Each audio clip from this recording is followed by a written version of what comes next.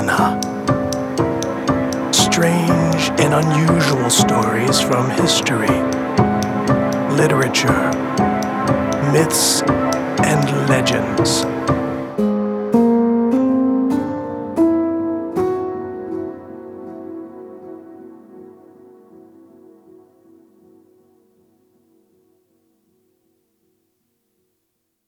The Man and the Ghost. As you desire the sun, so you desire your friend's return. Tibetan proverb. Once upon a time, a man was walking along a narrow mountain path when he met a ghost. The ghost turned around at once and walked along beside him. The man was very much frightened, but didn't care to let the ghost know it. Pretty soon they came to a river which had to be crossed, and as there was no bridge or boat, both had to swim it. The man, of course, made a good deal of noise, splashing and paddling the water, but the ghost made none at all. Said the ghost to the man, "How does it happen that you make so much noise in the water?" The man answered, "Oh, I'm a ghost and have a right to make all the noise I want to." "Well," the ghost replied, "suppose we two become good friends, and if I can help you, I will, and if you can ever aid me, you will do so." The man agreed, and as they walked along, the ghost asked him what he feared more than anything else in the world. The man said he wasn't afraid of anything he saw, though inwardly quaking all the while. Then he asked the ghost what he was afraid of. "Oh, nothing at all," said the ghost, "but the wind as it blows through the tall-headed barley fields." By and by they came near a city, and the ghost said he was going into town. But the man said he was tired and that he would lie down and sleep a while in the barley field at the edge of the city. The ghost went on into town and played havoc, as ghosts generally do. He proceeded to steal the soul of the king's son and, tying it up in a yak hair sack, carried it out to the edge of the barley field where the man lay asleep, and called out to him, "Here is the soul of the king's son in this bag. I'll leave it here for a while, and you can take care of it for me, as I have a little business elsewhere." So saying, he put the sack down and went away. The man now disguised himself as a holy lama, begging Sampa and carrying his prayer wheel and the sack, started for the city. When he arrived, he heard at once that the king's son was about to die, and he knew what was the matter with him.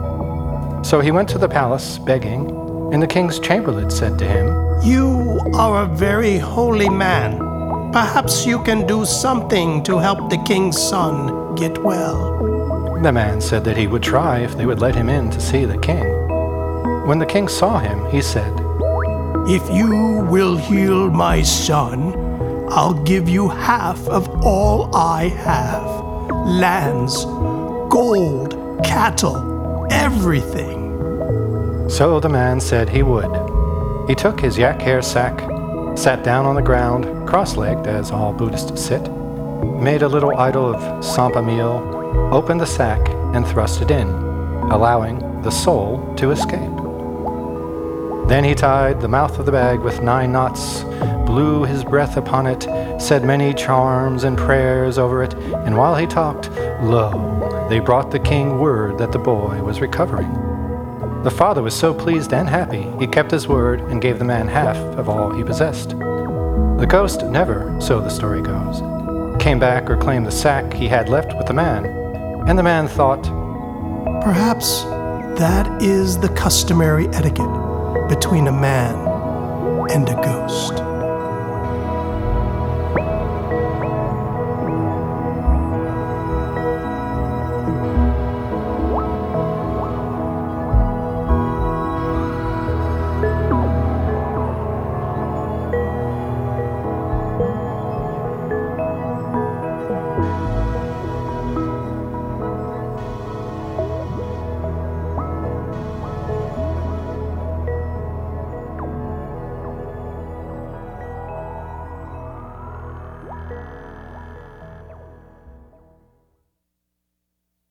Story of a Juggler's Tricks from Tibetan Folktales by A. Shelton. If you fight in the morning, do not talk about it in the evening. Tibetan proverb. Once upon a time, in a great city, lived a king who ruled over many, many people. In this city dwelt a powerful juggler who could make them cry or laugh at his will. The king sent for him one day and said, I have heard you can do wonderful things, that there is nothing beyond your ability. though he doubted it. And I want you to change my heart. Oh, said the juggler, I have done this to the people, but I don't dare do this to you.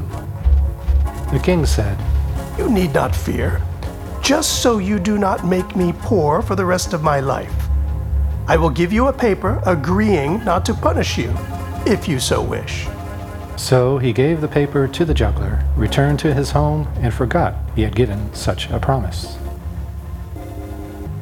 One day, the king heard that in his big hayfield, on the side of the mountain, were a lot of people with horses and cattle, that there were all classes of men cutting his grass, and he had not given them permission to do so.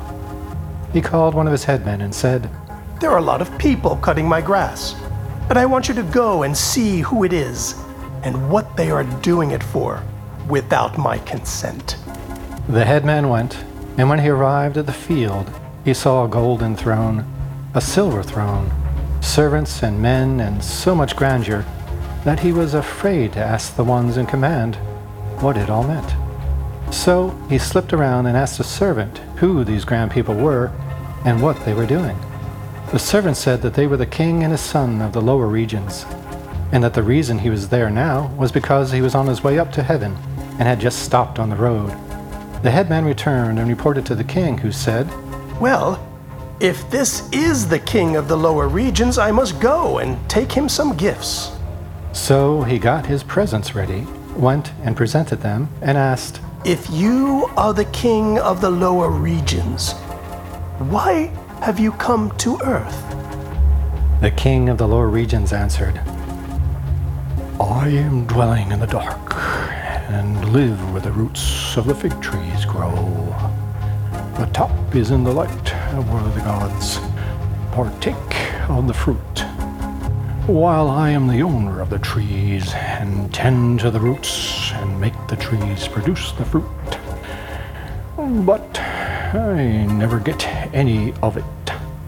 So I am going up to ask the gods about it.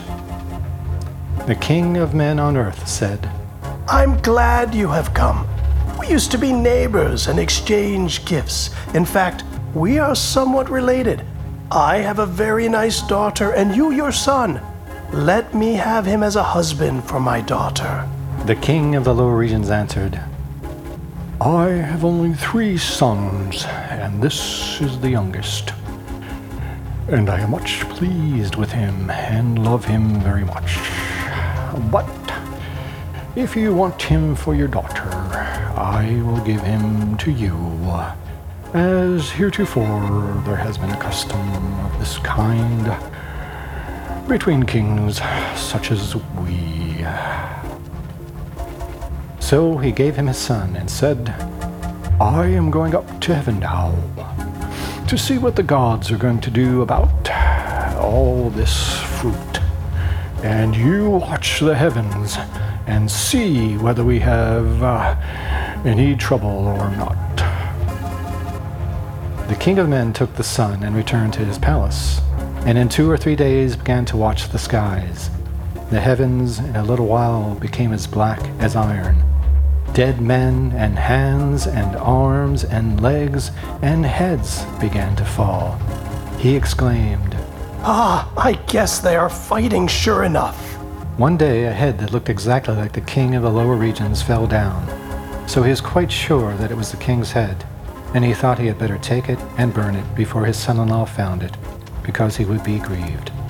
So he went off to burn it, and his son-in-law saw the fire, and calling one of the servants, who was a half-witted girl, asked what the big fire meant and all that smoke. She said, Oh, you know, your father's head fell down from heaven some time ago, and they're burning it now. When the son heard this, he gave a great cry and tried to rush to the fire, but they held him, though he finally broke away and ran and threw himself in the flames and perished. In a few days, the king of the lower regions himself came down from heaven, for it had not been his head at all that had fallen. He went to camp at the same place he had before, and the king of men went to see him again and asked how the fight had ended. He answered, "We fought a little while, but one of the older gods intervened and fixed it up between us. They have acknowledged my right to part of the fruit, as the roots of the trees are in my kingdom. Why didn't you bring my son out with you to see me?"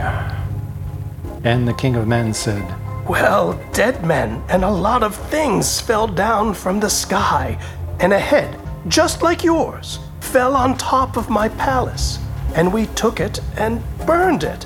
When your son found out, he ran and jumped in the fire and killed himself. When the king of the lower regions heard this, his face grew black as thunder, and he said fearfully, "I am not dead. My body is here, and you are responsible for my son, and your life must pay for his life."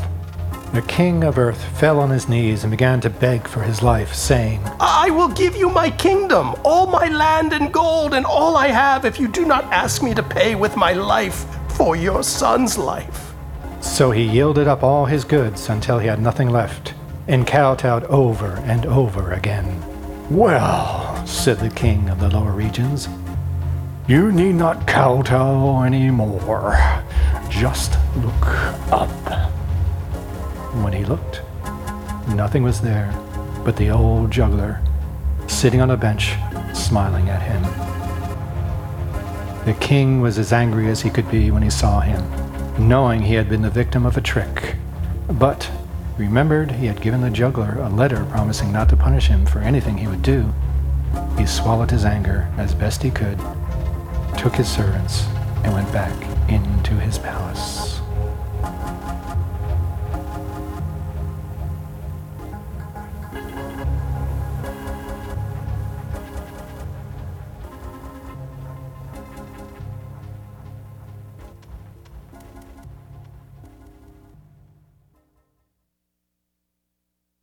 Hi, this is Bob Familiar. And this is Jim Billbrough. Welcome to Ambient Arcana. And this is our final episode of Season 1. Yeah, it's really been an amazing year. We started a year ago producing these podcasts of short stories accompanied by ambient music, and it's been quite a journey, quite an evolution. It changes each time we do one of these stories. It depends on the content, of course, and this one we, of course, decided to go back to our high school theater roots and do a little bit of dialogue. Yes, I got to do several characters, in addition to doing the music, but I was able to call on my ability to do so many different voices. I think I'm up to 3. I have 3 different voices that I do. Yeah. I think the 2 stories shared a king, didn't they? They did. There was the same king in both stories.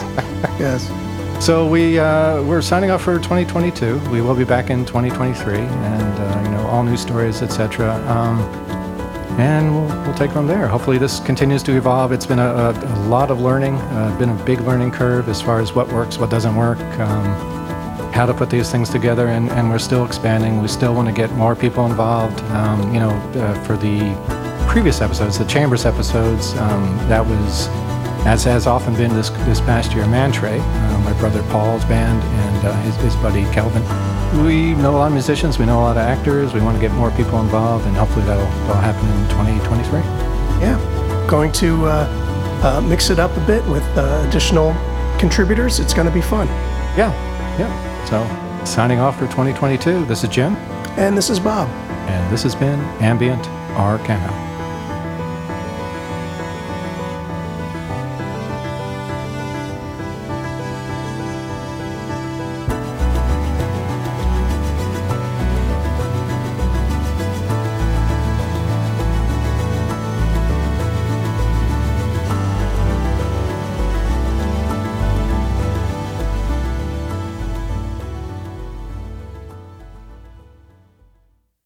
Ambient Arcana.